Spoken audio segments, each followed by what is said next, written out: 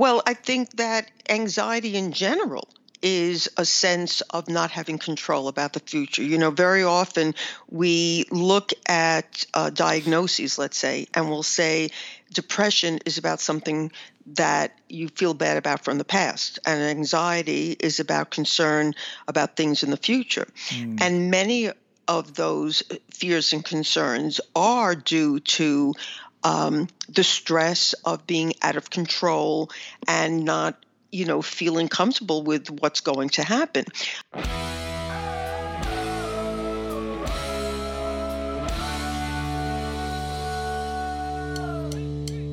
This week, a new study looked at how couples are postponing starting a family and other major milestones because of their debt. Dr. Karen Sherman joins us to weigh in. Stay tuned. Can you feel it? The power coursing through your veins. Underneath the lights. Hi, I'm going to keep this short. If you're new to the podcast, welcome. You should know that we have a website, hitchedmag.com, with thousands of articles, our complete podcast archive with over 500 episodes, a free weekly newsletter, and more. If you like this podcast, please leave a rating or review to help encourage others to join. And without further ado, enjoy. We're on top of the world tonight. We're on top of the world tonight. Hey everybody, welcome back. This is Steve Cooper, editor-in-chief of hitchedmag.com. I am joined once again by the original, the lovely Dr. Karen Sherman. Hi, Karen. Hi, Steve. It is great to hear your voice. For those wanting a little reminder, Karen is a practicing psychologist in relationship and lifestyle issues for over 30 years. You can get more information at our website, drkarensherman.com. We are going to talk today, Karen, about life goals and how they've been halted.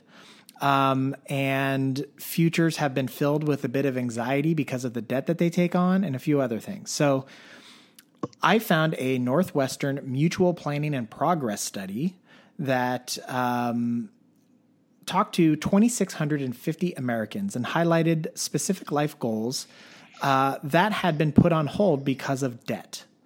8% had started a family, have not started a family due to their debt. Of course, this can raise anxiety because there is a limited biological clock in which you can actually conceive a child. Of course, there are other ways of becoming a parent, so I don't want to discount those. But, biologically is how a lot of couples prefer to do it. So how important is being financially ready? I think, overall, obviously, it's good to be financially ready. That being said, in reality, I don't know if you can be absolutely 100% ready. There are all sorts of expenses that you can't anticipate, and all kinds of things in life that come up that one just cannot possibly know are going to happen. And so you're never going to be 100% with the sense of, okay, we're good, we're ready for this. Right. I do think that if a couple does feel that they're really up to their ears in debt, that is probably not a good time to have a baby because, as we know, financial pressure is one of the major stressors in a relationship. Mm-hmm. And as blissful as having a child is, children add stress to a relationship also. So you don't want to do a double whammy. So there probably should be some things that a couple does before they make that decision. Mm-hmm. And it's interesting too, because while I understand, and 8%, it's a lot when you look at the hard data, but it doesn't seem like a ton, but it kind of is. But I was just going to say that I think it's interesting because we also know that many couples have unplanned children when their finances aren't squared away. And we also know that many couples today, the average age of people conceiving children is getting older and older and older, particularly because they're waiting until they are more financially stable and they're waiting until their careers have hit a certain level, et cetera, et cetera. So this seems to be a continuation of a trend as we take more control over our bodies and conception and planning and all that other stuff. But that's, and I'm speaking obviously in the American sense, because all over the world people do it differently, but here that is the trend. So it's interesting that this current financial predicament we find ourselves in is having this kind of an impact. A thought just occurred to me, Steve, as you were talking, that it may very well be that the decision to have children later, and when one is more stable economically, is probably, and I could be wrong, but this is just my thought. Those people who are of higher education, who have put off getting married until later years, and they just may take everything extremely seriously and perhaps even be a little bit over cautious, because as you mentioned just now, many couples have unplanned children, and they make it work. Right. You make it work. Just the way you can't, as I started to say initially, you just can't plan for everything, and somehow you make it work. Yeah.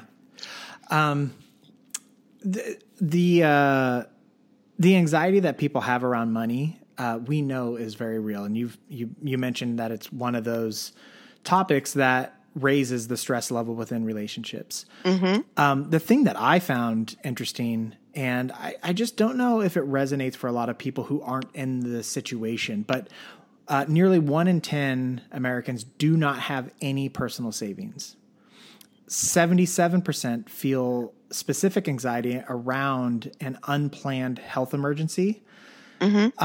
Those being the realities, how can couples cope with anxiety around something that they really don't have much control over when there's no light at the end of the tunnel for them to all of a sudden come into contact with some sort of financial windfall? So health costs aren't going anywhere.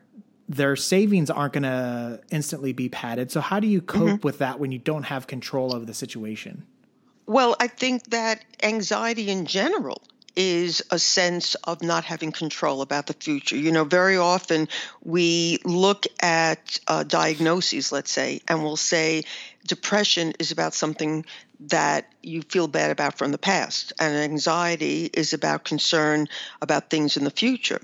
And many of those fears and concerns are due to the stress of being out of control and not feeling comfortable with what's going to happen. I think in general, we live in a very stressful environment. And I'm not even talking about recent events. I'm just speaking about our society, and life is very stressful. And we have to accept that we cannot control anything that happens in life. We cannot control people. We cannot control events. The only thing we can control is our reaction to it. And so to spend a lot of time and energy worrying about these things is really not going to be helpful. There are things that couples can do. I think we're going to talk about that in a little bit, but there are things that people can do that will help them. But to just have this overwhelming sense of, oh my gosh, we don't have money, woe is me, is not going to serve any purpose. Okay. And so it's better, to look at what steps can I take. So it sounds like for me, step one is acceptance. Like this is the reality. There's nothing I can do about it. So worrying about it isn't going to do anything for the situation. Correct. Okay. Correct. 76% of those who participated in the study said that they have anxiety about their own income. And so while we've been just talking about things you don't have control over, your own income seems like something that they can take at least steps towards changing. Those steps could be new training, freshening up their resume, asking their boss for more money. Does just the process of going through those steps, just going into your resume and updating LinkedIn, for example, does that help with the anxiety?